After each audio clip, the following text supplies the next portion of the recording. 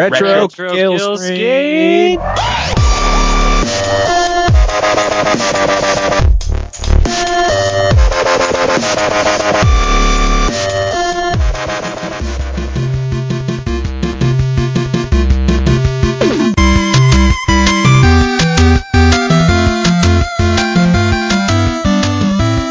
Hey guys, in honor of the Legend of Zelda Wind Waker HD coming out, we decided that the Zelda series was worth a look. You might want to check out that Zelda thing. That Zelda, these Zelda It might games, have some staying power. yeah, all these kids are talking about it because this new one came out, but maybe they don't know. This series has been around for a long time, and we're here to tell you a little bit about it. Dubstep. Retro Killscreen. Way back in 1986, I don't know, like. I was kind of hoping you had something there. Oh, I It was starting to go like PBS I would have been special. impressed, honestly, if you were just like back in 1986, and then a young game designer named Shigeru Miyamoto was like tired of jumping. No, I don't know.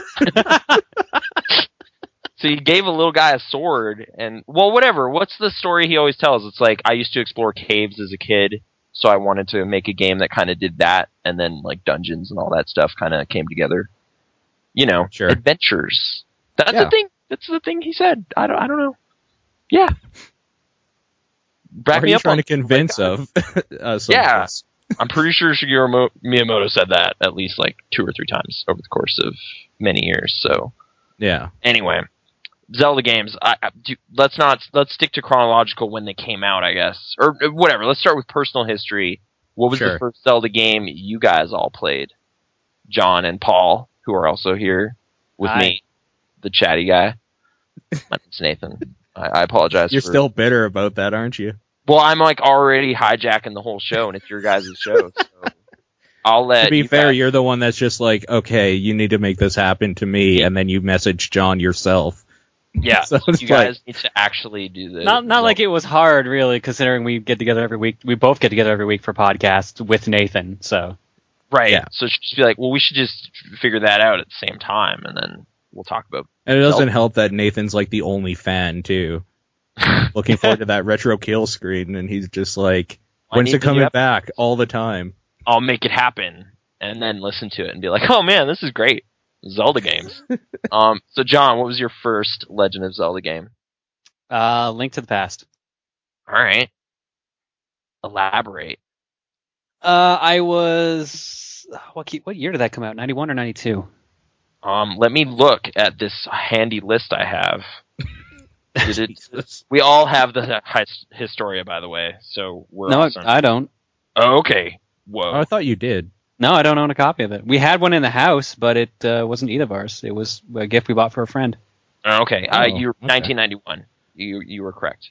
Okay, so yeah, I would have been 6 when I rented it from a video game store, or from just a video rental store.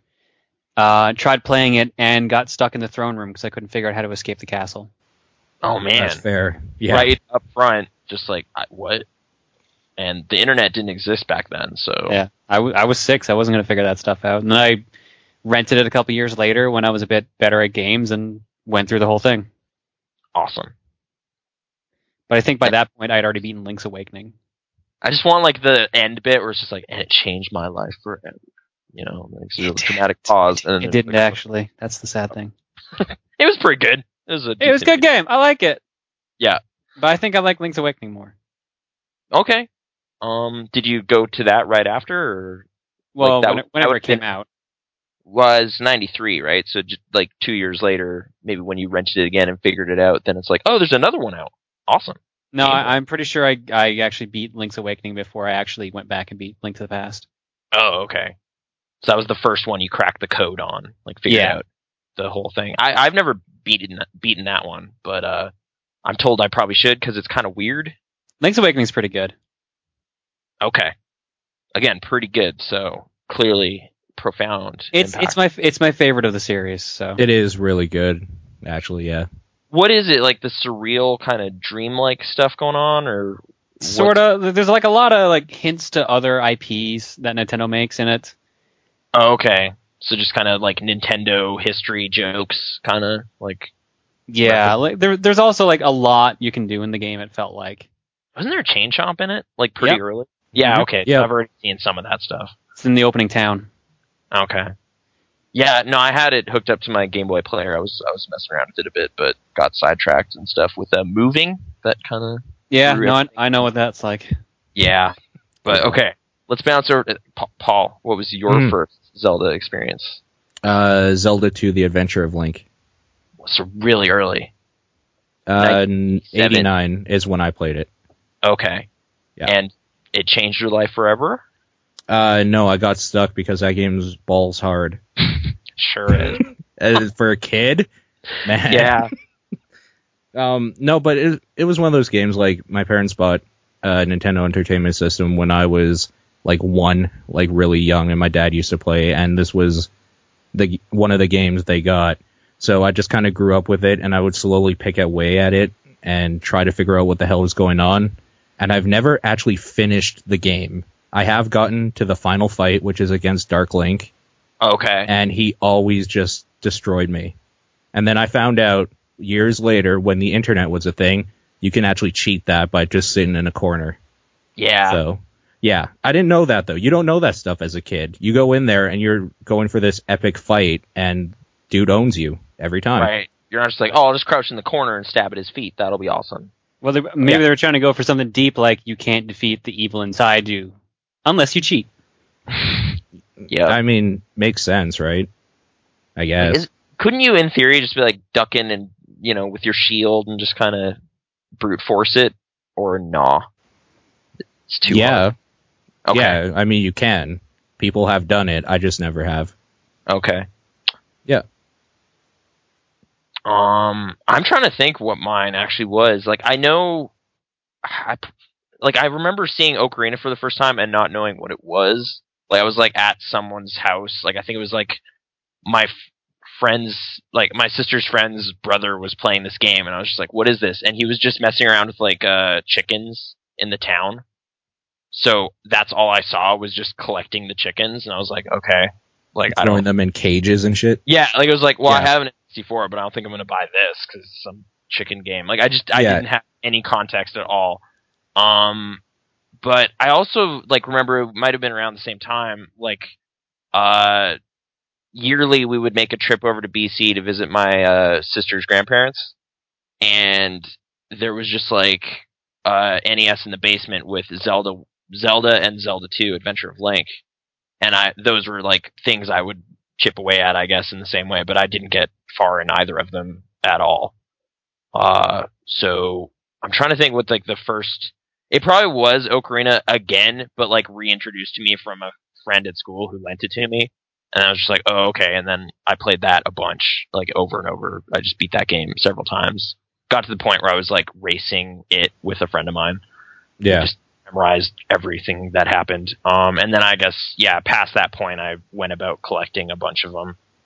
And I guess I've beaten most of them, but there's definitely been a few along the way. Like Oracle of Seasons I beat, and then Oracle of Ages I got like 3/4 through, and it was just like, I'm tired. I Zelda'd out. I played too many in a row, and then kind of shelved. And then you kind of lose track of where you were and what was going on. So now I don't know what I'm going to do if I ever revisit Ages. But you're going to start them from the beginning. Pretty much. Yeah. They're not that long, to be fair, but they are good. Mm-hmm. Like half a dozen dungeons in those ones, or I don't know. I think it's the prerequisite of 8. Okay, so it's quite a few, but I don't know. Some of them are kind of tricky too, with the different time periods and whatever. But I don't know. But okay, so like those are the first ones. Do you like now have a clear favorite? Like John already said, Link's Awakening is probably still one of the top ones, but. And actually, I know Paul as well. Adventure of Link's one of your favorites still, right? Because it's different. Yep. Is that really like it still stands out as being a weird one that's not quite in the formula? Yeah. How do you feel about the formula though? Because I kind of like it. Which formula are we talking about? Well, just like go to dungeons, get the new item, use it on the boss, and continue. Like just keep. Well, I mean, that's been the formula from the first one. Yeah. Well, you're going to different dungeons and you get the different stuff, right? Is it not? Yeah. I guess you can play them in different order in that one a bit, right? Isn't there a bit more flexibility? I don't know. I've only beaten the first in one. the first one, you don't necessarily need the tool. I don't believe. No, you don't need it, but it makes it way easier. Yeah. And meanwhile, in the majority of other ones, they're like, okay, you almost always need it for the fight. Mm. Or for just like navigating this dungeon, it's just like you can't open this unless you have the boomerang or whatever. Yeah. I'm kind of psyched that they're changing up the formula a little bit for Link Between Worlds, the new one. How's that? Like, what is their like? How have they said they're gonna kind of tweak it a bit? Basically, like, I know they're self-conscious about people complaining about it. Like, it's just like, why are you making the same thing over and over? And they're just like, all right, we're working on it. Jeez. From what they said, you can access the items from like a rental shop, and that you basically rent out what items you need to go to a specific dungeon. So you can do the dungeons in any order you want. Huh. All right. So it's just like whatever strikes your fancy. Like, it's just like, this sounds cool. I'll do this one. Yeah, basically. Okay. But you obviously need to collect enough money to be able to afford the weapon or the item. So. Okay. I guess we'll see how that plays out. That's next month, right? November 22nd. Yep. Okay. And yeah, I guess that kind of introduces us to this whole notion of a timeline, because that is a sequel to Link to the Past, but like set a century later. So different dude. And at what point were you introduced to the concept that every Link is just a totally different guy? Because for me, I guess the ones I played like back to back were Ocarina and then Majora's Mask. So I was like, no, it's the same guy. What are you talking about? But then it's like, yeah, but the one in the Super Nintendo game is a totally different dude. And I was like, is his grandfather? What do you mean? It's just like, no, it's a different realm. And it's just like, all right, I no longer know what you're saying. And at that point, it all breaks down. But we're looking at a handy chart right here, Paul and I. I'm not that much less confused though. More confused, because I was always under the impression that like there's a whole bunch of different like dimensions or whatever. A bunch of this stuff is happening at the same time in different universes or something. There's always the hero, there's always like the Zelda type princess, and there's always the Ganon or evil dude trying to get the Triforce and blah blah blah. Right. But, and like that, but then Nintendo was just like, nah, there's an order, and it depends on what happens in Ocarina of Time. So, I don't know. I don't like the timeline myself. I think it's weird and just kind of thrown together for the hell of it. They kind of have a paragraph in the Historia that kind of makes it sound like they're totally open to it changing as the creative teams behind the games enter into it. So, I don't think there's some like editorial person at Nintendo being like, no, you can't do that. That is totally out there. It's just like, no, whatever. We're putting automatons and robots in Skyward Sword because that's rad. And guess what? It's also the first Zelda game ever. So it's just like, okay. Yeah. They just never found those things again. Don't worry about it. Plus, we were discussing before, time travel just breaks all logic with time, like chronology stuff. So don't get too bent out of shape about it. Sure. Yeah. I mean, that's where the linchpin is in the timeline, right? The time travel thing. So it's like, that's what broke everything. Yeah. So there you go. I guess it makes sense in that way. There's also like a flowchart element to it, like whether or not the hero succeeds. But I don't like. Is there honestly some sort of ration, like, them acknowledging like, well, if Link failed in Ocarina, which he doesn't ever, because if you beat it, you win. But, what if? Then it tangents off to the hero's defeated timeline, which includes, like, some of the games we've already talked about. Link to the Past, the Oracle games, and Link's Awakening all fall in this, like... And the first two are all in this, like, weird, cornered-off timeline that pretty much never happened. What? Basically, it's like, well, we made all these games. How about we just... People think there's a coherent timeline, so let's make up one. Well, I mean, pretty sure obviously that's the what case. they did. Yeah. Like, just fans complained about it too much, and they're just like, here's our official word on it. It doesn't make sense. Like, all right, I'm looking at it, and just, it's printed here. Okay, so if you have Hyrule Historia, we're looking on page 69. However, maybe we'll quickly describe what the timeline is. What we're looking at here? Yeah, so creation, Skyward Sword, a bunch of stuff happens in there. The ancient battle and reincarnation of the goddess Hylia or however you want to say it. Like, I never played Skyward Sword. I can't say anything about it. Same. Okay. And luckily, it's technically not retro. It is not retro. So. I played it, but we're not allowed to talk about it here, so don't worry about it. Don't worry about it.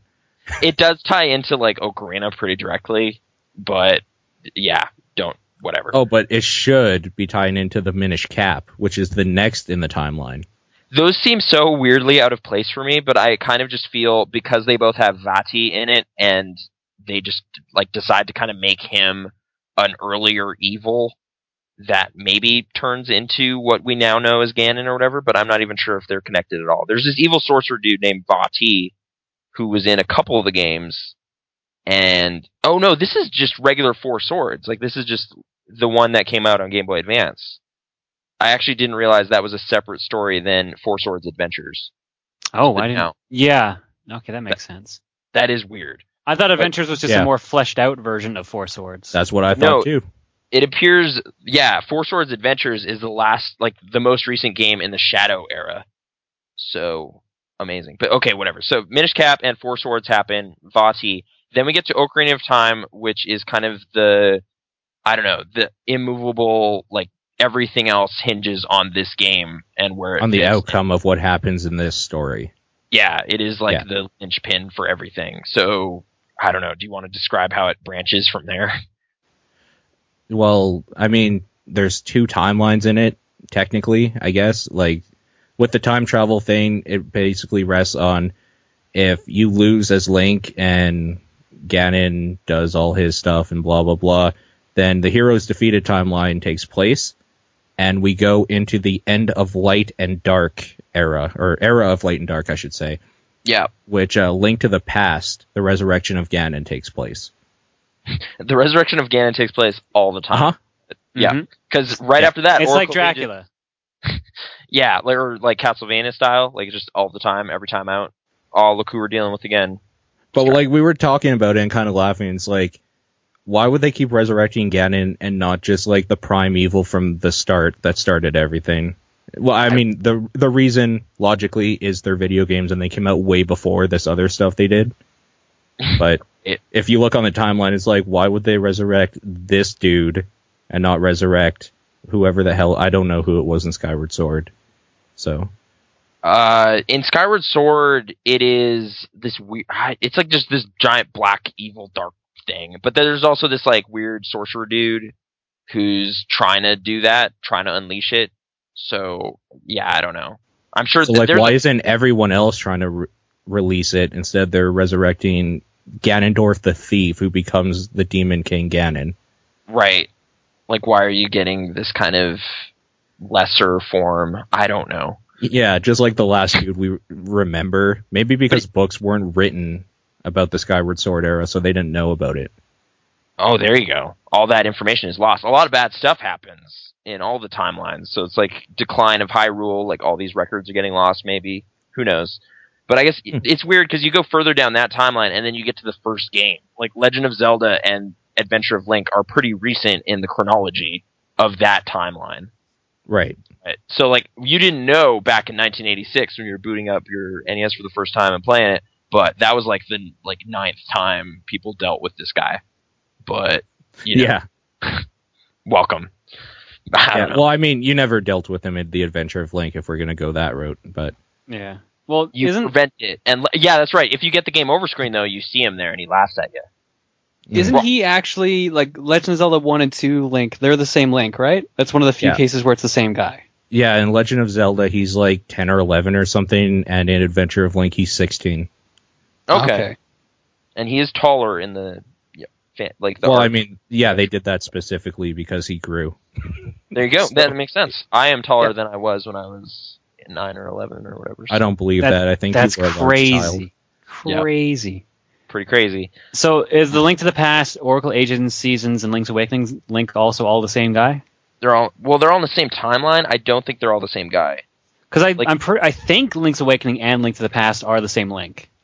Yeah, I always thought so too. Because I believe they even state that, like, after defeating Ganon Link just went on a vacation. Yeah. Yeah, that's exactly what they did. So that's the same Link. So, and I guess considering it sandwiches Oracle of Ages and Oracle of Seasons, that is also the same guy, right? So he just goes on all kinds of crazy adventures. It must be. Yeah. Sure, that works for me. Nintendo told us it is. Nintendo's telling us that right here. So, Golden Era / Era of Light and Dark, that dude, like, accomplished a lot in a short amount of time. Also, these eras are maybe, like, 5 years. Sometimes. Yeah, these eras are really small. Sometimes there's really long eras, though. Like, the era without a hero in the Ganondorf is Sealed timeline is, like, centuries, because that's, like, when Hyrule is flooded to set the stage for Wind Waker. But, yeah.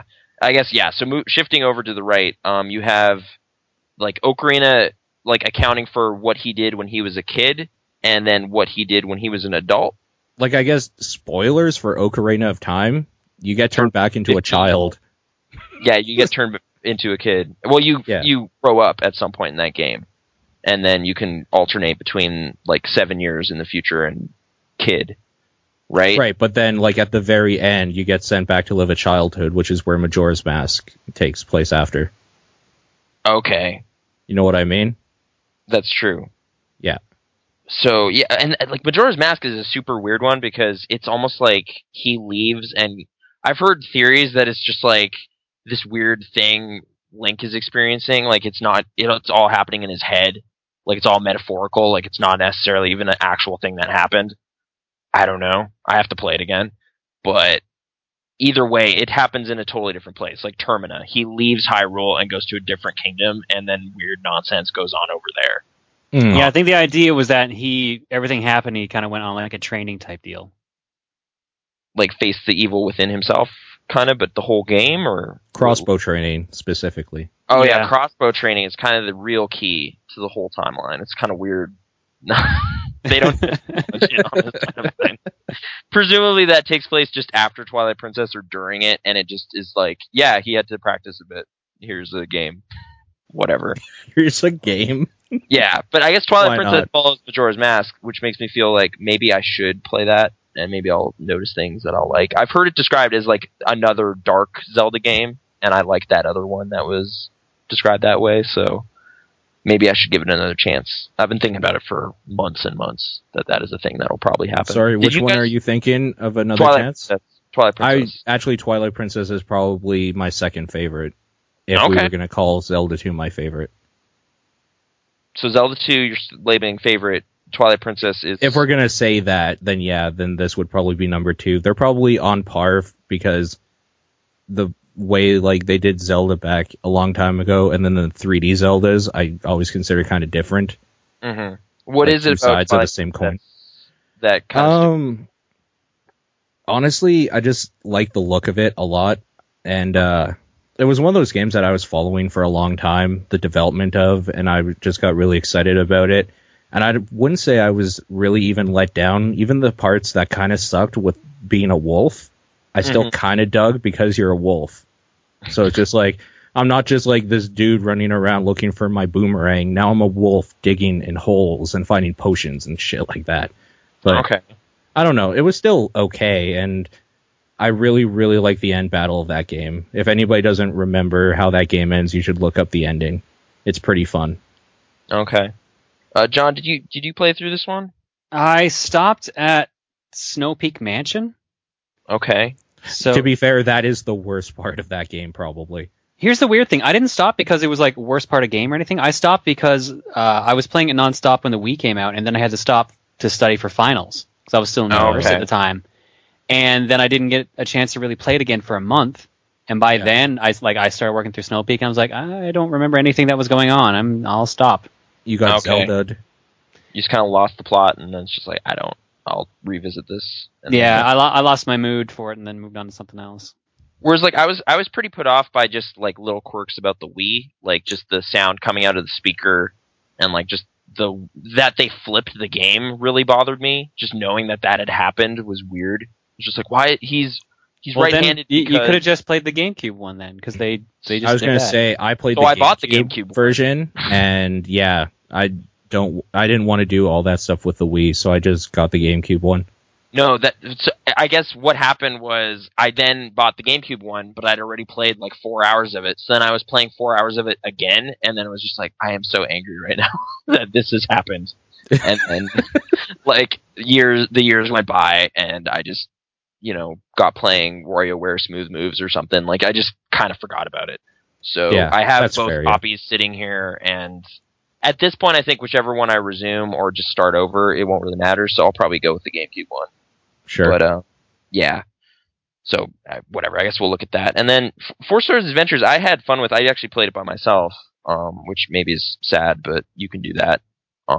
Did you guys play that one? The other GameCube one? Nope. Four Swords? Four Swords Adventures, yeah, the GameCube. Yeah, that one's fun. It's really good. It was a fun game. I never finished it, but had a good time playing it when I did. And I guess, yeah, not only is Ganondorf back in that one, but Vati is resurrected, and that is kind of where they left that whole thing. So I guess they could pick up from there at some point if they want to. Like Vati, the evil sorcerer dude, is back, but I don't know. And then yeah, heading over to Wind Waker, Flooded and everything. I mean, like Wind Waker just came out again, so I guess people who conceivably there's 10-year-olds right now who didn't they were born when the first one came out, so they might as well just play the Wii U one, right? Flashier graphics. Probably. Yeah. If you're like a teenager or something, get Wind Waker HD. It's, pretty cool. Can we talk about GameCube games? Is that old enough? Or yes, that's fine. Okay. You guys like the Wind Waker? Some people really don't like sailing around. It seems to be. I'm one of those people. Too slow?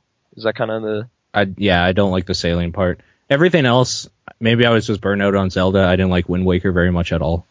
Okay. I was playing it at a friend's place, or my cousin's place actually, and I got a couple dungeons in, and then had to stop because I moved. And when I picked it up, I never actually got into it. Oh, okay. I guess that was one I got way into. I guess that was I was pretty primed for it because, I mean, between 2000 and 2003, I think, when Wind Waker came out. Pretty sure. That was when I was getting all hyped up on Ocarina and all this stuff. So I was like, man, there's this crazy new art style coming out. This is going to be awesome. And yeah, I played through that game a bunch. My favorite thing about it is probably the camera stuff. The way they incorporate that into its own kind of metagame, where you're basically then making a bestiary by going back and chronicling all the stuff. It's like you're a nature photographer at that point, trying to take a picture of the boss before you kill it, so that you can then get a trophy of it in the special. It was just a weird, I just got weirdly caught up in doing that, because it's just oh man, there's only one chance in the whole game to get this creature, so I need to, pay attention with the camera and all this stuff. I don't know, that aspect to it, but it also has just some good story stuff. But yeah, the sailing, specifically the finding the Triforce pieces, seems to be everyone's least favorite thing about it, and I totally get that. Yeah. It just left out the ending. It's you've already gone to all these dungeons and done this stuff over and over, and then it's hey, one more thing, go do this tedious sea chart stuff, and it's just that. Oh, okay. I don't know. Nintendo's really good at coming up with MacGuffins and just stuff for you to search out and ancient stuff for you to find and whatever. I feel they can get that stuff right a lot of the time, but something about the way it was handled in that one, even now, 10 years later, does remind me of just kind of not the best times. But yeah, I guess more sailing happened in Phantom Hourglass, which I played recently. Did you guys get a chance to go through that one? Or yeah, which one? DS, Phantom Hourglass? I played through the first dungeon or two and then stopped. You hated the controls, right? I was not a fan of the controls. Okay. I agree with him completely. Do you know if the new one coming out on 3DS is going to do away with all that stuff, or? Yeah, it's using the control stick. Exclusively, or is there still touchscreen? There's probably still some touchscreen stuff, but I doubt it controls the same as those two. Okay. I guess I never played Spirit Tracks. That's the last one in this timeline, but I did really dig Phantom Hourglass. I think part of it is just if I'm far enough away from Zelda games for a long enough time, I'm ready again for another one. And it almost doesn't matter which one it is, because it's just yeah, whatever, man. I'll go on an adventure, find some stuff, fight monsters, cool. And, I guess if I don't remember where all the stuff is, then it's, still exciting. So, yeah, every year or two, I can probably go back and get into some Zelda again. And I already did my binge this last year, though, so I'm probably going to be good for a little while. I'm not sure if I'll be picking up the new one right away, but I don't know. Are you guys hyped for 3DS business? I'll play it. Yep. I'm more interested in it now that they've actually said it's going to be a little bit different. Okay. And I've always been a fan of the 2D ones, so. Like the more conventional top-down kind of stuff. Yeah. Okay. So odds are this will probably be the first Zelda game in a while I'll actually complete. Okay. Fair enough. I'm just trying to, I liked Link to the Past, but I came to it pretty late. I played the Game Boy Advance version, eventually. I think I may have come in contact with it not during the SNES era, probably N64 times, a friend of mine had it, so I finally got to see what that was all about, but I didn't actually pick it up for myself until it was ported to Game Boy Advance. And I know I finished it, but beyond that, I don't know. I might have been using guides and stuff. At some point, the internet helped me get through a lot of the Zelda games I wasn't able to beat in years past. I did eventually beat Adventure of Link, but that was just because the internet was there to help me. So it's just I don't know what's going on. Where do I go? And it's just okay, go over here. It's all right. And then fight for a while and then be all right, I don't know how to defeat this boss. Check a guide. I don't know if that game's pretty linear though. It is, but I guess I was still just kind of wandering off the path and then ending up in all these kind of random encounter style stuff. It feels confusing though. That's the thing. While it might be linear, it does feel really confusing your first time. I think it was specifically finding a candle for the caves was just an early stumbling block for me. Whenever I'd go over to my sister's grandparents' house to play it, it would just be oh, I'm lost here again, right, this part, and then just kind of play Fester's Quest or something. Yes, you clearly made the better choice. I did not, but it was there, so I don't know. It had a spider on his face. It was creepy. I didn't like that game either. Fester's Quest? Yeah, not my grandparents had Super C, Super Contra. Okay. So I always was jealous and I wanted to take that game home, but then I wouldn't have anything to play when I was there. I didn't have to contend with Fester's Quest, I guess, is what my point is. That's the there was definitely some other stuff there. They probably had some Mario games or something, some old standbys I could just go to, but you chose Fester's Quest because Adam's Family was so hot back then.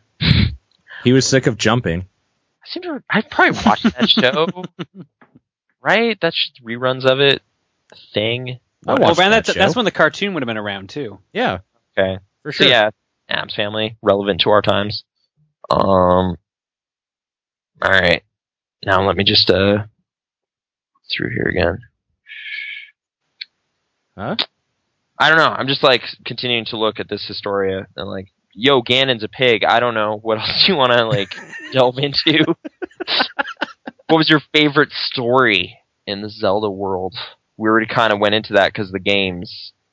But does mythology interest you really, or is it just kind of a bunch of MacGuffins for you to go find? Do you get too invested in any of it? Oh, that's actually a pretty good question. Has a Zelda story? I don't even know the answer, to be completely honest with you, because I like doing the gameplay part. I like going in the dungeons and finding the thing, and then that makes my journey to the next one and through that dungeon, whatever, easier and kind of more you can alternate between how you're playing and stuff. Mm-hmm. But then at the same time, I also do kind of like parts of the story. Let's forget about the timeline right now. Yeah. I do I've always liked Ganon, just this weird evil pig, as you would say, I guess, thing. A demon type guy. I don't know. Evil pig wizard. I'm looking at a picture of him right now. He's got this skull on this chain around his neck. He's pretty evil. And the trident. And big spiky shoulder pads. What picture are you looking at of him? It's on page 143 of the Historia. It is a Link to the Past art. Oh, okay. I thought you were referring to the Zelda cartoons game. Yeah. It almost sounded like you were describing him. Does he also have all that stuff in that one? Some of it, more or less. If we want to do a tangential question. The Ganon in the show basically wore a wizard's robe, a black robe. It was, I don't know. That's the only thing I remember about him, and his voice was terrible. Mm. He just had a rough throat. He just needed a lozenge, that's all. It was during the time of when kids liked that about the villains, though. They had this stupid voice like Skeletor and shit, so it fit with the time, I guess. Like that era of animation, but it stands out now as being super corny. Yeah, watching that show again is just hilarious for reasons that I'm sure they didn't intend. But well, excuse me. I still love that there's a full episode where like the big problem is that the king's water park or whatever wasn't getting enough water or some shit. It's just something dumb like that. It's like the evil wizard Ganon somehow is like not even involved in this, and then it just turned out to be like one of those sitcom things. It's like, oh well, the reason why there was this problem in the first place was actually because we accidentally tapped into a fairy spring and they got nervous and turned it off because they thought someone else was stealing it. It's just misunderstanding. Yeah, it's just so dumb. And freeze frame and everyone's laughing. Amazing. Yeah, pretty much. Well, I mean, like, if Nintendo has to come up with, like, ideas for every game, it's like, imagine you had to make a show, like, every week Link has to go on a quest. Eventually you're going to run out of important stuff to do. And somehow they did it, though, with Super Mario Brothers. I'm not saying that cartoon was any better. But yeah, I am saying they were more enjoyable because they were just little episodes of references and weird things with the Mario characters.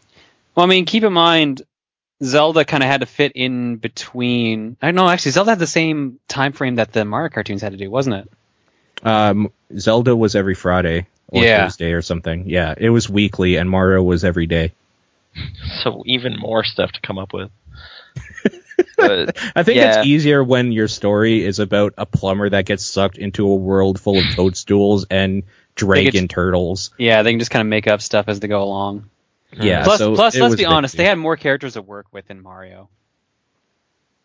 Yeah. Well, that was actually because Mario 2 wasn't supposed to be a Mario game, which is why there's all that weird shit in it, and that's what they used a lot of the show and rest of the stuff for.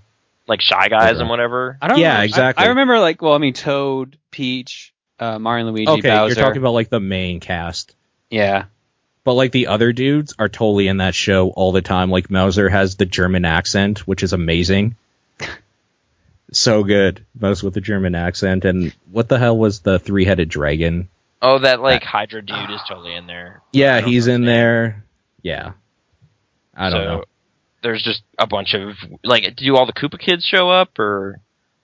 No? Don't think Koopa Kids weren't a thing yet. I don't think when that show was Koopa Kids didn't show up till the Mario 3 cartoon. Oh, okay. Because keep in mind, there were 3 different Mario cartoons. Yep. Sure were. There was Super Show, there was Mario 3, and then there was Mario World. I guess I'm talking, just to be specific, although you both know what I'm talking about, is Super Show. Yeah. Yeah.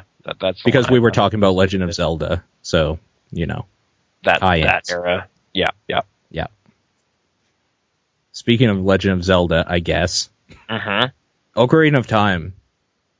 Nathan, you like it a lot. Yeah. I don't know if I particularly love it. Okay. I'm not sure yet. When I play it, I have fun with it. But when I remember back onto parts, I remember bad parts of it, I guess. Maybe that's my problem. I shouldn't remember and just play it. John, what's your side? I am a little torn on that game now. Yeah, I liked it as a kid, but I don't know if I like it as much as an adult, and I don't know if that's just me not liking the Zelda formula anymore, or just being a case of I played it too much as a kid. I'm kind of sick of it. Well, I mean, I have played it so many times at this point that it probably wouldn't really give much to me anymore. But I think it's more just one of those things where it's you have to look at it as this was a big breakthrough in terms of 3D navigation and all this stuff. This was kind of a landmark technical achievement at the time, right? I don't think anyone is bad mouthing its technical. Yeah, it's more just does the rest of it hold up still? And I don't know. There was the 3DS remake. Were people still pretty keen on it then, or did it kind of showcase how old it was? I think it's still rated pretty high. I actually played that and own it. Yeah, it's that was my revisit actually, probably within the last year to that game, and it's okay. It fixes a lot of the problems mechanically that I have with Ocarina of Time now, which I mean wasn't maybe that's actually why I have some problems with it now, is that even though it was kind of an achievement for that time, it was also one of the first, like, 3D games to explore this space and, like, what you can do with 3D and adventure and stuff like that. So it's still clunky, kind of, but... Or maybe, like, kind of simplistic by today's... Like, it's just like, this used to be nuts that you had to, like, look up at this part and shoot the button. And you're just like, yeah, but now it's like, obviously, of course you'd do that. Like, it's pretty simplistic spaces, dungeon design-wise. That's why I actually say Twilight Princess I like quite a bit, is because I like what it is the next step in, like, progression with technology and what we're getting these days for that old system, right? The Ocarina of Time, Majora's Mask thing, like, it just feels better in a lot of ways, and it's because it came out later, obviously, for a better system, or, like, more technically capable system. You might like Skyward Sword then, because that's kind of how I felt about that game, but because it's even newer, it's just like, wow, Nintendo actually has been evolving how they do this. Like, it's like a way bigger, grander thing in a lot of ways. I'm going to be petty. And the reason why I probably won't like it as much still is because I really don't want to use the Wii to play a game like that. I just want to sit down with a controller. I really, that was the thing that kind of surprised me, though. I found the Motion Plus stuff, like, really oddly satisfying. Like, it was just, like, really well tuned to that game. Like, you know, you pull back the bow and all this stuff, and it just kind of works. And it's just like, all right, this is cool. Like, even though the dungeon that introduces the bow was my least favorite in the game, the actual act of shooting the thing was like, yeah, this is pretty sharp. And then, I don't know, like, guiding your bird around with the motion stuff, like, doesn't necessarily change the game. It just kind of adds a certain involvement to it. But it doesn't hinder it, you say? I didn't think so, but... Okay. Yeah, I got pretty pulled into that. Like, that was almost like 40, 50 hours of time on that, and I was, like, pretty happy with 90% of it. So... I don't know. It might work out for you. I don't know, but I do want to see Twilight Princess to kind of see what you're talking about. Like, you know, do you just mean kind of like dungeon design? You can see them kind of like really kind of going for it in ways they didn't before. Like, I wouldn't say so. If anything, I would say Skyward Sword, from what you've described, some of the dungeons and what they do, I think that's way more innovative. Well, just with the time stuff, they managed to get a lot of kind of interesting stuff out of it. Like, it's just like, you know, they've done that before. Like, Oracle of Ages has 2 different eras that you're playing with, but it's happening kind of live. Like, you're just carrying a time crystal into an area, and that area is changing around you. Like, that kind of stuff. Yeah. It's kind of neat to see happen. I don't particularly remember a lot of the different dungeon stuff of Twilight Princess. I just remember more of the world stuff, like, around the world. Oh, like the open fields and... Yeah, just that whole sort of thing, like riding your horse or becoming a wolf and everything's dark and weird looking and that sort of stuff. Okay. I guess in that respect, I'm not sure. Like, Skyward Sword has flying around. You're kind of over the world, and then you drop down into it. So it's nothing like the sailing then, right? Not really. Like, it's okay. Much faster in terms of getting around places. I felt anyway. Like, there's a few quirks here and there. Like, I felt they could have done the skydiving thing a little better, because, like, as soon as you jump off the bird, it kind of just transitions into a loading animation, where I was like, if you let me just skydive into the world every time, that'd be awesome. I don't like this idea that when I put in Skyward Sword, I'm going to have to sit through 40 minutes of nothing until I get to actually play. I'm trying to think if that's fair to say that's, like, kind of just how Zelda games start. Like, no, they have slow, it's not at all introductions. I don't know. Like, even Ocarina has kind of just like, you know, hey, here's all these forest kids, and we're kind of talking. And there's this owl, and he's going to tell you some stuff. Oh, I'm not talking about that. I'm talking about the tutorial. I heard is terrible because it lasts forever. I don't know. Like, that's a thing that's hard for me to kind of really gauge, because, like, I've endured far more tedious introductions to things. Sure. Uh-huh. Like, specifically, the one springing to mind is Kingdom Hearts 2. The one springing to mind to me is Final Fantasy 13. The first couple hours is so like another square. Tutorial. Yeah, like, they just kind of like, hey, here's a really drawn out introduction to what's going on, and yeah, I didn't feel like I definitely went into Skyward Sword hearing that, and then I was kind of like, oh, that wasn't that bad. Was kind of my reaction. Like, it was like maybe there was 2 hours of just kind of nonsense, but it didn't like I was prepared for 4, maybe I could say. So I was like, oh, that was well. This painless. brings up what I wanted to talk about with another thing about this series. Mm-hmm. Is how do you feel about the change from where they're kind of holding your hand and telling you how to do stuff either a lot right away or throughout the whole game, compared to how Legend of Zelda, Adventure of Link, like I guess I can't remember A Link to the Past. I don't think it really held your hand as much, but well, John was saying where he they got just stuck kind in of the first castle, like first time he played yeah. it. So. Well, here's the thing, where though. They you tell in. you, though, like, hey, go to the throne room. As just as a kid, as like a 6-year-old kid, I couldn't figure that out. It's like, where would that be? I don't know. It's What's like, a throne? Yeah. Yeah, like, basically. yeah. But yeah. Yeah. No, okay, let's go back all the way. In The Legend of Zelda, literally, you just start, and you have to find what you're doing. Same thing with the Adventures of Link. Like, you just go in, and they don't tell you anything, which might work against it, maybe. I'm just wondering, like, where you guys stand on that. I guess like part of it was like, in both cases with the first games, I didn't have the manual, and they actually do give you context and story in there. Sure. That was kind of a way they used to handle it. So like Zelda 2, it starts and you're just like, Zelda's already asleep on the thing, and you're just supposed to leave, and you're just like, what happened to her? What's going on? And it's just like, dude, whatever, you just gotta go. And you're just like, okay. Whereas if you read the manual, I'm pretty sure it tells you like, oh, there's this curse placed on her, and she's in this It does. coma. It gives you the whole backstory of what happened between the games.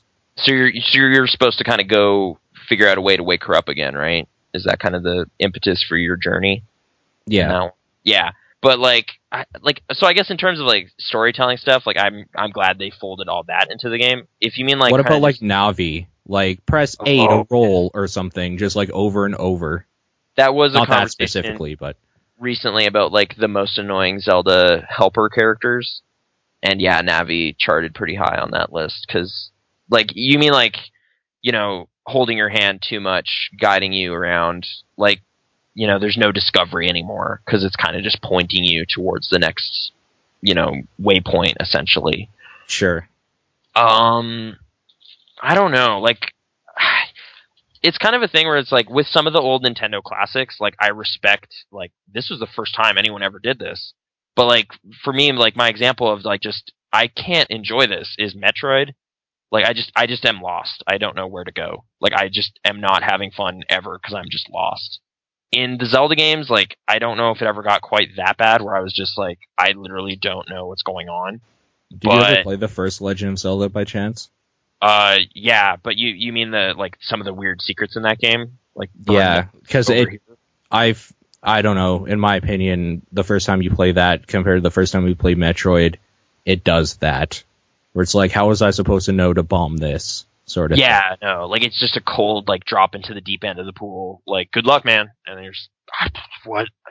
Again, I don't think I actually successfully beat either of those first 2 games until I had the internet to help me. So I kind of copped out. I didn't go through the frustrating like drawing my own maps and kind of just staring at the game and trying to figure out what's going on. Like I've heard that was kind of a profound experience, like early gaming experience for some people, where they're just like randomly bombing stuff out of pure frustration, and then they find it and like jump off their couch and just freak out because they did it. Like that sounds awesome, but I never had to go through like all those trials, I guess, to get there. So sure, I don't know. I still feel like the Zelda games are kind of a little, they're not as generous as some other games that literally have a waypoint, like a giant arrow saying, go there right now, open that door. Like, it's like, it's like if you're paying, you need to kind of read and pay attention. It'll like highlight a area, and then kind of, okay, this is to the north. Oh yeah, there's the mountains, and then you kind of start heading that way or whatever. Like, it's just kind of giving you information sort of organically. Like, it doesn't seem too guiding. And like, again, like we've all said, like, if you leave a Zelda game for a while and come back, like, you don't know what's going on. So then you kind of have to start asking NPCs and kind of refresh your memory and hope one of them is like, yo, bro, hoping you can find the NPC that you need. Yeah. Like, I think Zelda 2 is one of them where there's an NPC that straight up tells you the way to go in some areas, right? Or just like the thing you need. Isn't that kind of how they'd handle it? So, like, you're just like, well, this guy's just saying I am error, so villages are useless. But it's like, no, dude, you needed to actually talk to this old lady, and she would help you get the candle or something. Isn't that a thing? Or am I misremembering? Well, I mean, in your example, the candle's just in the dungeon or whatever. But yeah, they do. Some of them are just like, seek this in the east. It's like, okay, so I need to go this way now. Like, I at least know which of the 4 directions I'm supposed to be generally heading in. Or another guy's like, give my note to Bridge Man or whatever, and then like you go and talk to the guy and he puts the bridge down for you because you have the note. So there are specific NPCs that are basically like, do this now, and that's what you do. But yeah, they have throwaways in there, like, come talk to my grandmother, and she's like, I will refill your health. It's like, oh, okay, so I don't know why there was this NPC to direct me to the NPC right beside her, but whatever. I guess I generally look at that stuff as like, this is not like the designers were trying to be like, oh, like they'll try to figure it out. It's more just like the game was incapable of conveying enough information to me, and that's just frustrating. Like, there's nothing puzzly about it. Like, it's not like I'm missing something. I'm just not, like, there isn't anything for me to kind of go off of. Like, there's no map screen, for example. You know, like, that would be really good, but they just didn't do that. So, like, I still look at it as kind of like the games have been iterating off of each other. And that doesn't necessarily mean the newest Zelda games are the best Zelda games, but they've kind of generally trended towards figuring out the best way to kind of convey relevant information to me. And maybe you could say they've kind of stagnated over the last decade. Like, they've kind of been generally the same, but they're still pretty solid, right? So, well, I mean, of course, we wouldn't be talking about them if they weren't. Yeah. So, or we might be if they were really bad. Well, you know, like, there was definitely some people bristling at, like, every time a new Zelda game comes out, there's like a percentage of people that's just like, did they change it? No? Alright, I'm good. Like, they're just kind of, there's a part of the crowd that's checked out at this point. They're just not interested anymore. And I get that. I was kind of there for a little bit here and there, but I eventually just keep coming back to it because there's not that many adventures like this available. Like, I mean, you could say Darksiders was kind of going in this direction for a while, but I don't think those will exist anymore. And also, I was not exactly feeling the second one. So yeah, it's kind of a shame, but like, no one else is really doing this kind of grand swords and sorcery type thing this way. You know, like, there's Elder Scrolls and whatever, like, there's other stuff, but it's not like this kind of puzzle centric adventure stuff. So I don't know, but I guess I kind of want to like turn your question to John, just because like you're a fan of older games, generally speaking. Mm-hmm. Do you feel like they've kind of lost something? Like, the challenge is gone, and then they're not interesting anymore? Are they too helpful? Like, they hold your hand a ton. No one will ever deny that.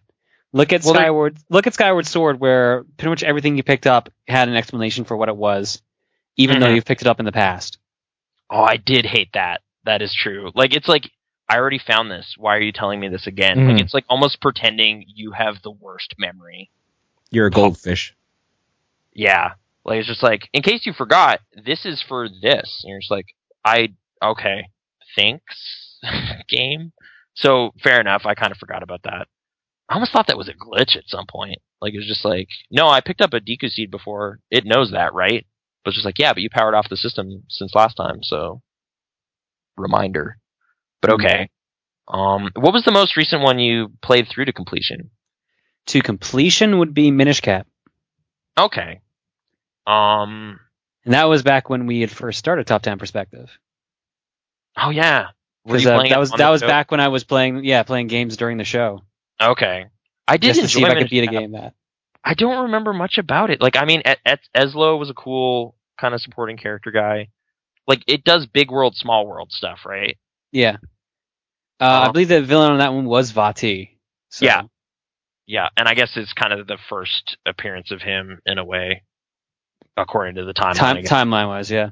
Yeah. I guess Capcom was involved with the portable ones for quite a while. Like, that was their... They did all the Oracle ones, and they were involved in Minish Cap, yeah. Yeah. I don't know. Like, was it again just kind of like the formula is well worn, but that was fresh enough to do stuff with, or was there something specific about Minish Cap that made it like compelling enough? I think it was mainly the fact that it was portable. Not gonna lie, I think it's the fact that I could just kind of play it wherever I wanted at my leisure that got me to continue playing it, and that's probably the thing that doesn't usually happen with the 3D Zeldas. Like I thought, I bought the Ocarina of Time re-release for 3DS because I specifically wanted to play the Master Quest of Ocarina of Time. Then I found out I had to beat the game normally to unlock Master Quest, and I was like, no, screw that. That's so dumb. So dumb. It makes sense, but it's like, oh, that's really not what I wanted at all. That is kind of silly. Like, it's like the people that would be most interested in playing Master Quest have probably played Ocarina of Time before, so just make it another option on the menu. But maybe they don't want new players to stumble into something crazy. I don't know. But again, it's not like they can't just back out of that if they find it too daunting and play the normal game. So, I don't know. I played Master Quest on the that GameCube kind of bonus disc. I forget if I actually beat it. I remember it's just the dungeons are super weird. Like, it's just like, there's a cow in the wall, hit the cow's head to open the door, and you're just like, what? It's like a remix. It's like a really weird remix. But yeah, that was specifically in like the third temple, like the Zora's thing, with the, like, you're in that weird jelly creature. Yeah. Yeah. What was his name? Jabu? Jabu. Wasn't it? There was like the King Jabu or something. I don't know. It was a whale, and she got sucked in. Yeah, that's just weird. I forget if I ever went much further in Master Quest, but it's kind of an interesting alternate way of doing it. That's kind of just the thing Japan would do for a while, right? Like the Mario Lost Levels is kind of in that vein too. It's just like, it's the same game but harder, so extra challenge. Yeah, exactly. Portable. Yeah, I guess. I don't know. I haven't really like done Zelda games on the go as kind of it. Like, even with Phantom Hourglass, it was just me sitting at home playing it. Like, it wasn't so much I'm going to play this on the bus kind of thing. It doesn't really fit how I would play these normally, but So, good old internet. We lost John. We lost John. So I was we're going to take a quick break, and when we come back, we'll come back with listener comments, questions, and all that stuff. Okay. And maybe a few more lines of inquiry from Chatty Cat. Anyway. There you go. Well, excuse me, princess. Okay, we're back. Hey. Portable Zelda games. Yeah. How you doing, John? Yeah, portable Zelda games. Yeah, we were just talking about those. So, Majora's Mask. Majora's Mask is just a game I kind of want to give a bit of a highlight to, I guess. Just, I don't know, like, it was not my first Zelda game, but it was kind of, like, the more and more I've played, like, other ones, it kind of starts to stand out as just being, like, this weird oddball. Because, like, it doesn't have a lot of the things you're used to, and then it also has this nuts time travel, like, loop thing that basically reminds me of the Bill Murray classic Groundhog Day. Yeah, exactly. Nightmarish, horrific, weird version of it. And I don't know, like, I played it again for a while, like a few months ago, and it's just a creepy game. It is just a weird, demented thing, and I don't know, like, something about it makes it, like, just that much more compelling to me, but also kind of bothersome to me for all the reasons we talked about already with, like, the technical stuff. Like, it's an ugly game now. Just, you know, in terms of, like, this is early 3D. Like, this is N64. They're kind of pushing that hardware as far as they can, but at the same time, like, these are the muddiest textures ever. But that's all you could do. So I'm kind of, like, having to put up with this kind of middling looking thing in a lot of ways, but it's still got such a cool design conceit at the core of it that it's still great.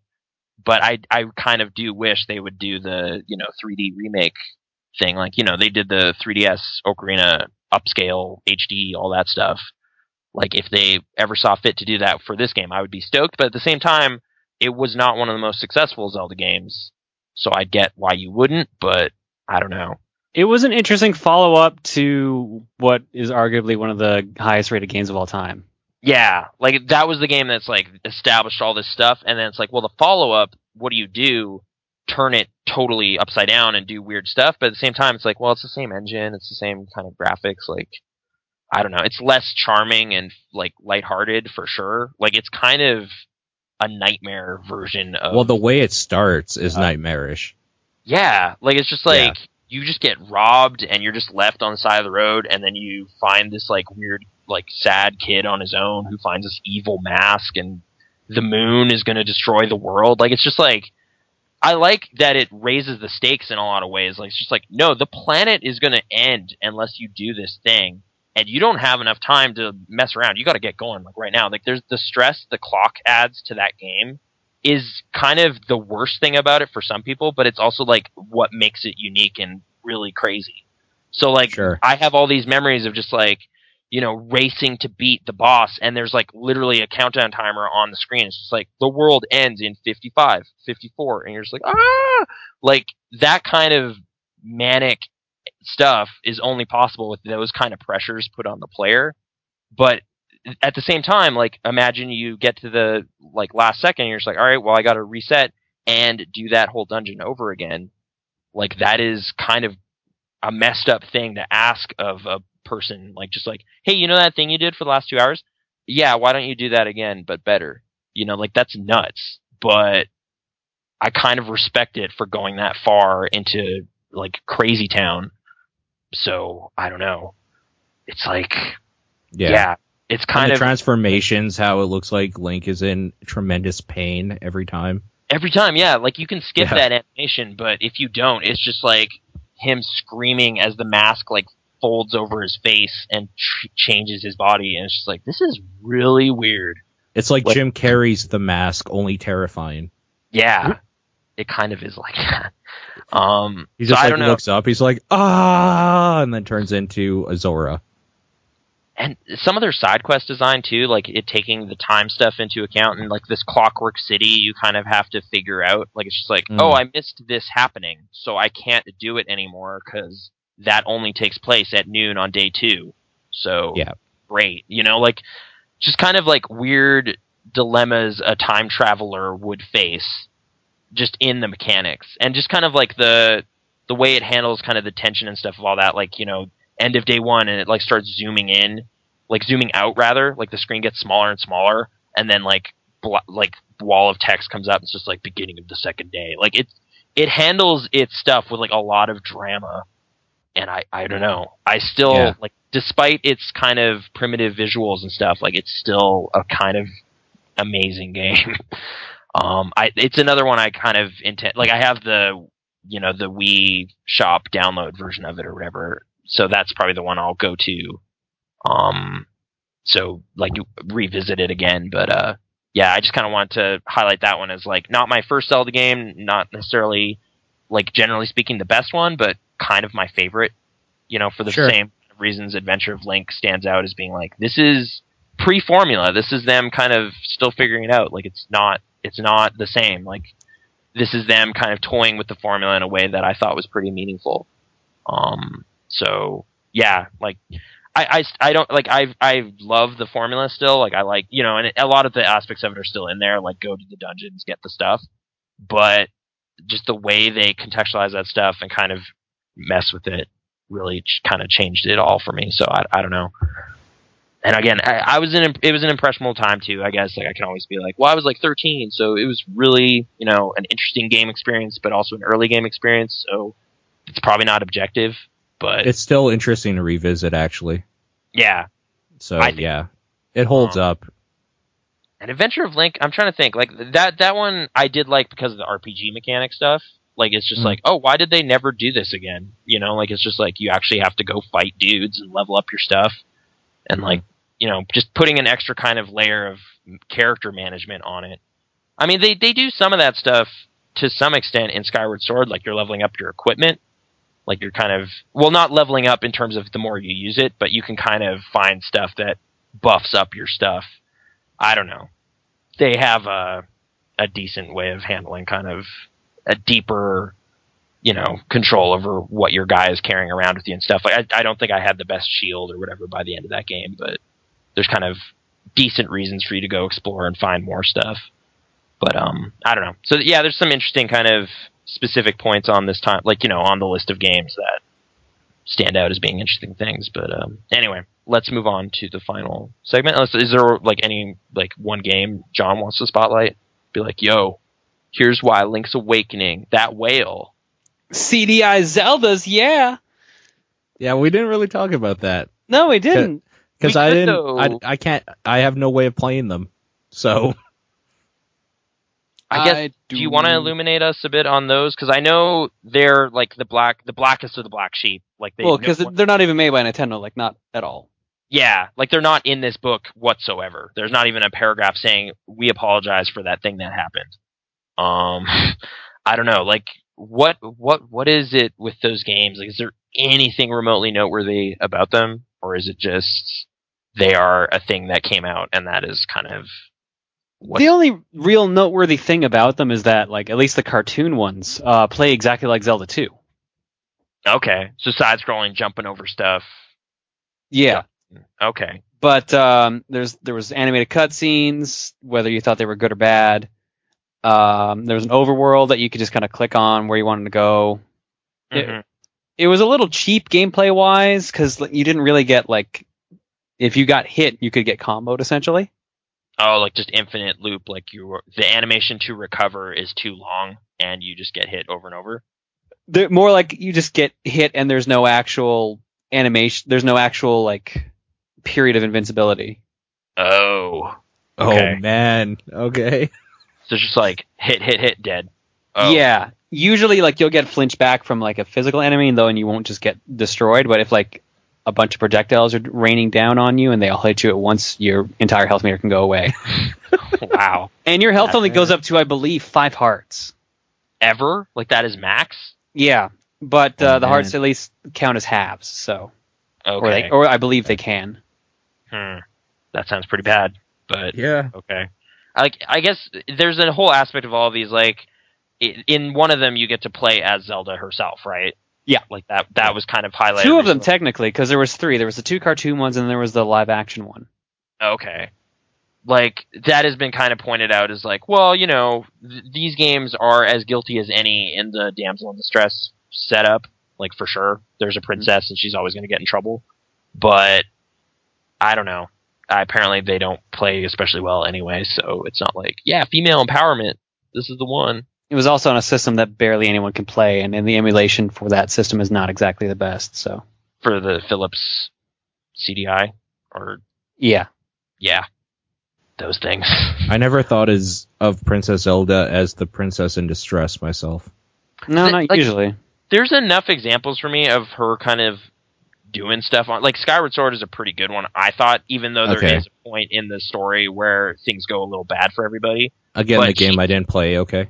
I know, but she's kind of going on her own adventure, like, parallel to yours for a lot of that game, which I was like, yeah, cool. And, like, Tetra is a tough pirate lady. But I guess once stuff happens, princess gets captured.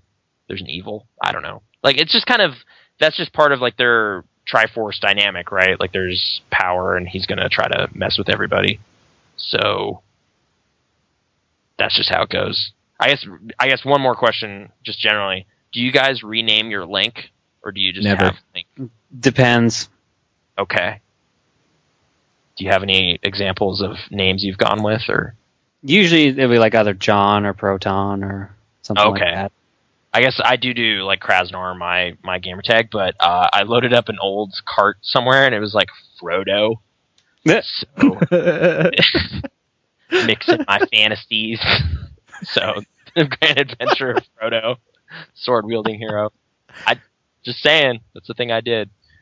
I don't remember if there was any real other ones. Yeah, probably just Krasnor. Kraz, maybe, if I want to shorten it. Kraz. Just Blazing 420 XX. No, I haven't done that. There's not enough X's at the beginning and the end of your name, Nathan. You need to fix that. Well, there's a character limit in those older games. It's true. Actually, probably in all of them. I think there was a character limit in the other ones. I I think there's 4 to 6 in Link to the Past.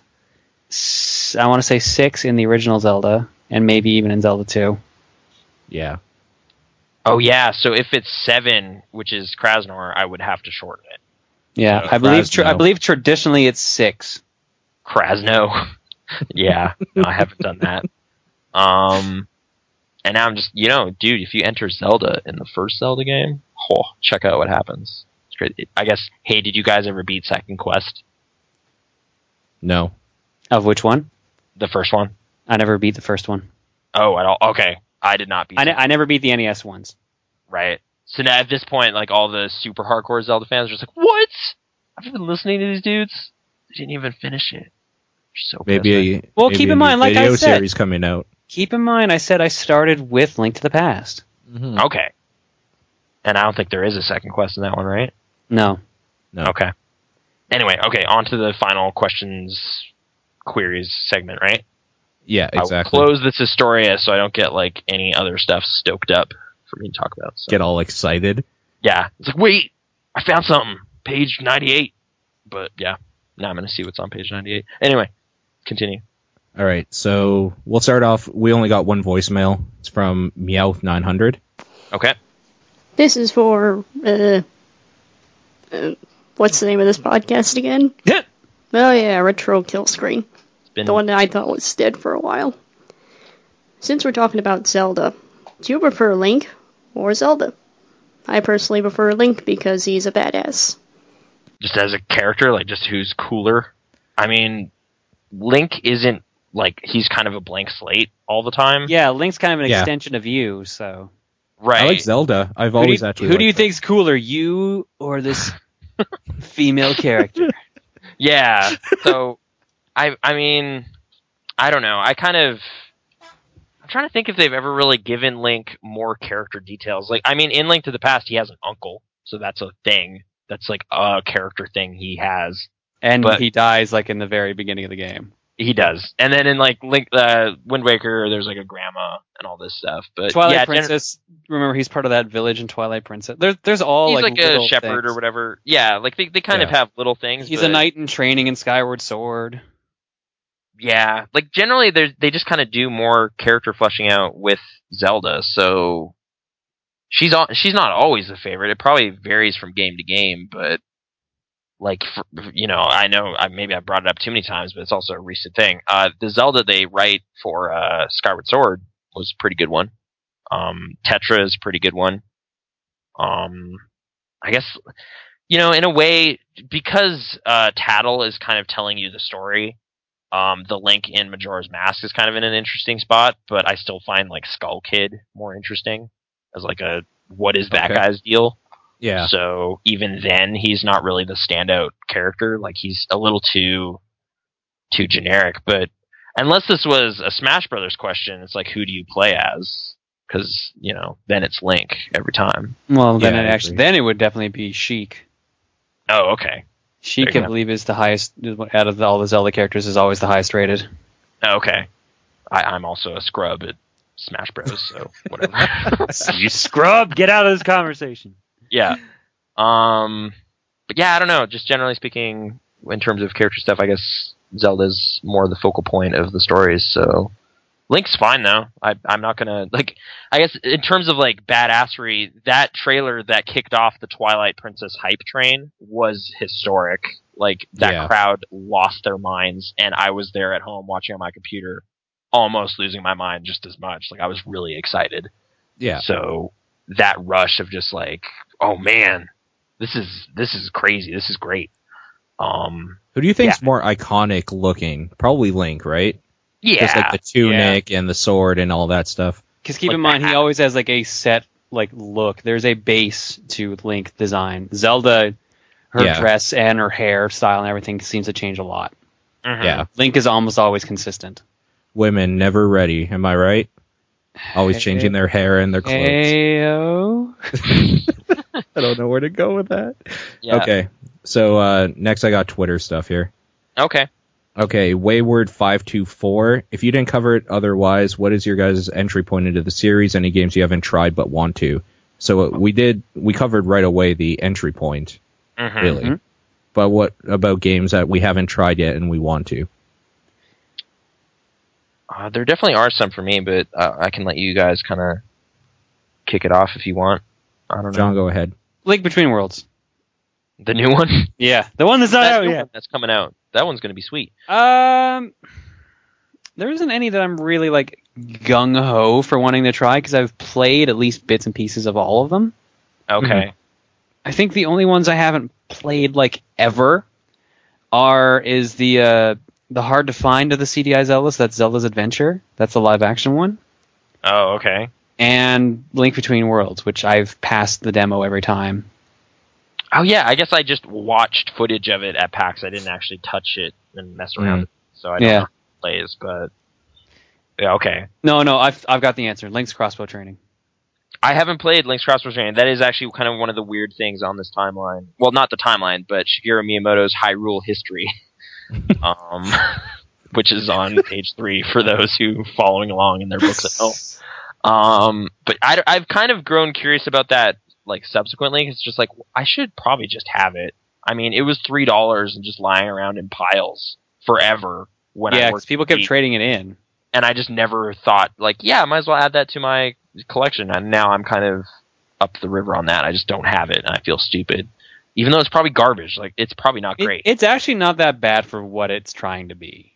Okay, but you have to keep in mind it's trying to be like that.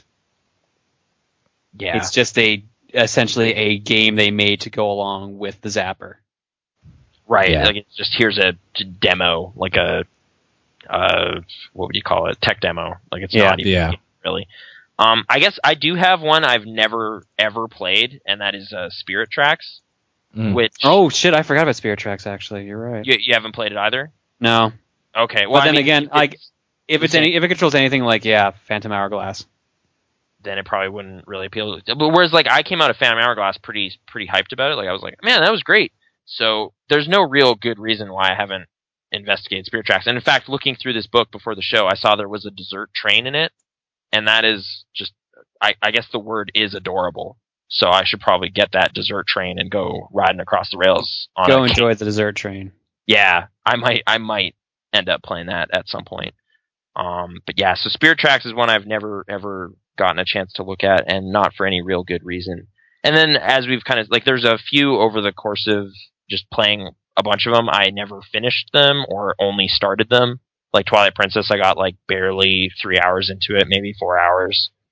And I guess I've never actually played the original Four Swords, like because you'd need multiple Game Boy Advances to do that, right? It's, you know what? There's not really a story to the original Four Swords. It's just like mainly gameplay and like a specter of story, like, oh, Vati got free and you're now 4 links, so go save Zelda and collect rupees and.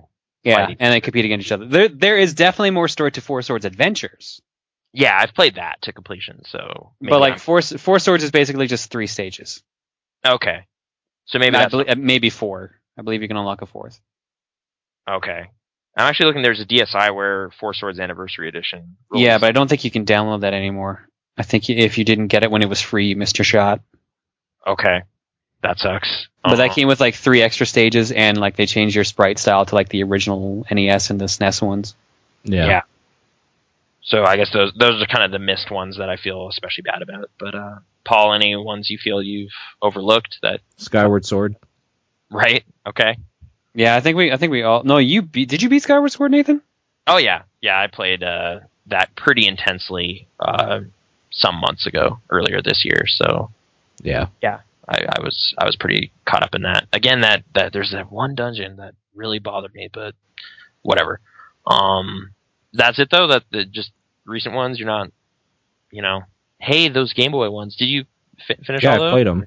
I didn't finish them, but I played them. I did finish Link's Awakening, but not Oracle games. So okay, and I got stuck in Ages. So okay, is there other questions? Yep. Okay. Another Twitter one. I'm just trying to see where the last one. Okay, there it is. Okay, so this comes on Twitter from Meowth900, the same person that sent in that voicemail. Mm-hmm. Hey guys, did you like Skyward Sword? If yes, what did you like about it? If not, why not? I hated it because I haven't played it. Okay. It just didn't grab me. I think at that point I had just been burnt down on Zelda. It wasn't like anything to do with the way they introduced it or whatever. It's just I will admit it was also kind of slow. yeah. Okay. I don't know. I've already kind of rattled on about it quite a bit, but I guess I haven't said it on this podcast, so I might as well. Just the dungeon where they introduce the bow, they kind of design it to be really, really big, and that results in backtracking taking forever. So you're just kind of running up a gigantic hallway for like 35 seconds or whatever, just to realize you actually are in the wrong place and you need to shoot an arrow out the window at this crystal or whatever. Like, I just got stuck in a way that I felt wasn't 100, like, not exactly wasn't my fault, but it was just like really tedious to figure it out. And I got kind of really angry at it for a while. But I was like really feeling it up to that point. So I was like, I'm going to muscle through this because I want to see where this goes. But that was definitely a low point for me. But yeah, generally speaking, I liked much of what that game did. Yeah. Yeah. I'll get back to you on my feelings on it, I guess, when I play it. Okay. Okay, next, Flyzer97.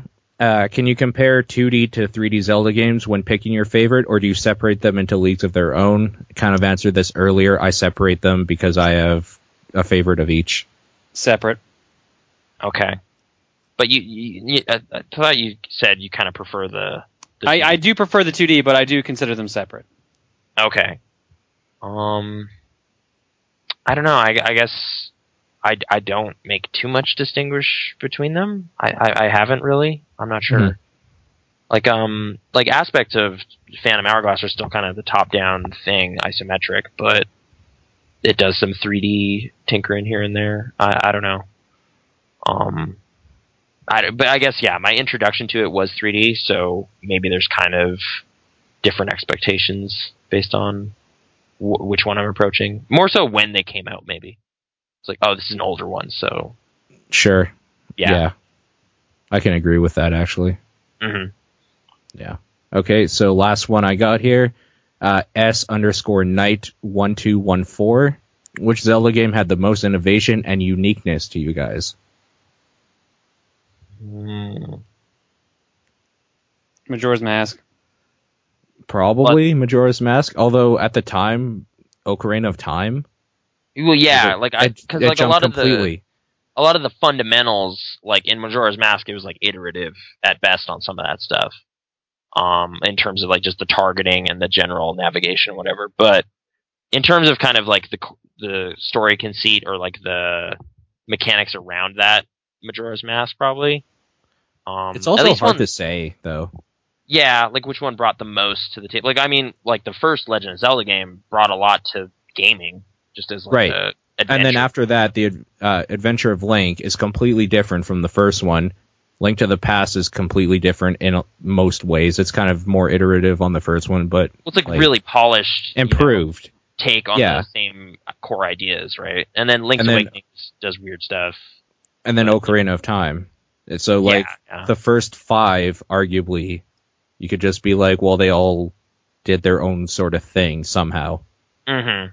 Well, like each one is bringing a lot of new stuff to the table. Because, like, you know, even with like some of the more recent ones, like sometimes the new thing seems almost just gimmicky. Like you were kind of like, motion controls, and it's like, well, yeah, it doesn't change everything, but sure. It's kind of a neat addition to it. Or like the new one that's coming out, like, doesn't it have kind of like you turn flat and walk around walls or something? It's almost like Paper Mario stuff or something. Yeah, you can traverse through walls to get around pits and stuff like that. Yeah, which I don't know what the story thing behind that is, but okay, like that's fine. I guess instruments got added at some point. Those just became a thing you need in them. It's like there's a flute or a wand, like a baton or the ocarina, all that stuff. This got accepted after Ocarina of Time. Yeah.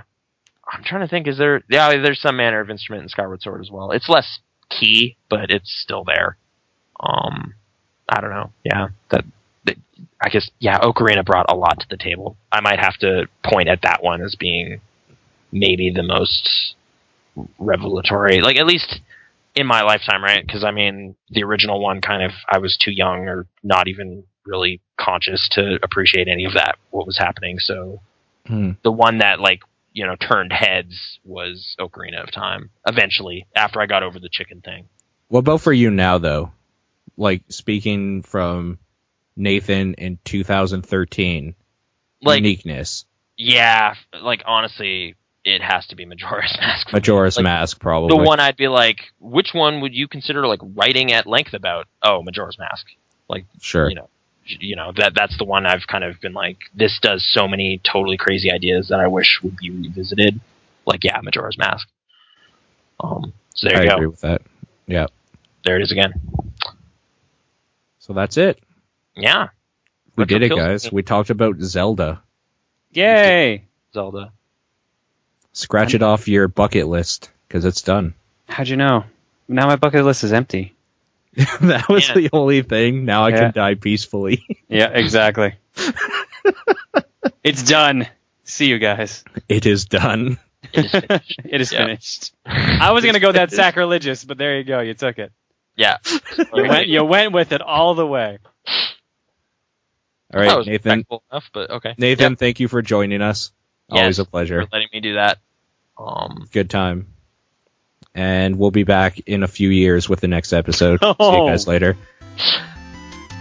Now, if it's earlier, it'll be like a funny surprise.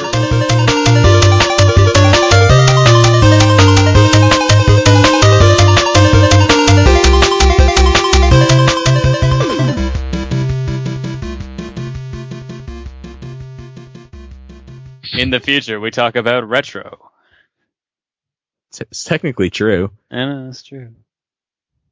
We should talk about the future then. We should. How do you feel about the PlayStation 5?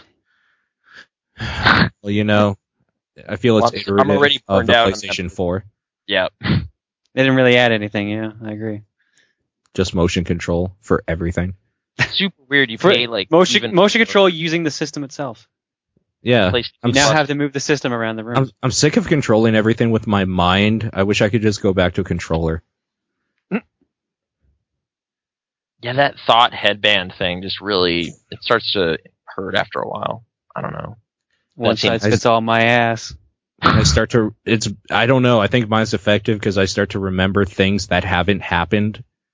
So. Oh, it's like predictive? That's weird. You've been playing too much, dude. Yeah. He's become a precog. We have to call the thought police. That's it has radiation in it. Like, you're hitting your mind. Like, who's that dude in Hulk with, the giant head? Oh, no, it's Green Lantern. Right? There was a dude with a big head, yeah. Are you talking about Sinestro or Brainiac? There's, the leader, and then there's Brainiac. Oh. Either way, it's brain swollen up. Because of technology. Playing that new Legend of Zelda. Retro Killscreen. I kind of thought it might go like that, but there you go. I also don't think I actually said. I don't think I said Retro Killscreen. I think I said Retro Killscreen. Do you want to try again? Take 2. I don't know. Yeah, take 2. Okay. You've brought more production value to this thing John and I started doing than we ever have. We're just, caught up in a movie thing right now. Okay. 3, 2, 1. Retro Killscreen.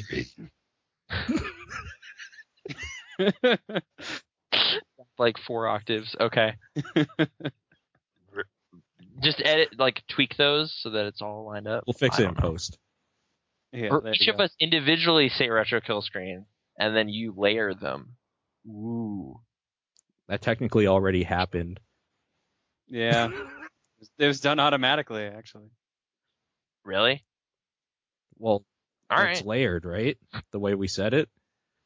Well, the way we said it was layered, but it's a mess. So I'm just saying, I just go Retro Killscreen. See, I was hoping that it would be a mess, because I don't want it to sound good. I want it to just be blah, blah, blah. Boom, boom, boom, boom. Retro Killscreen. Okay.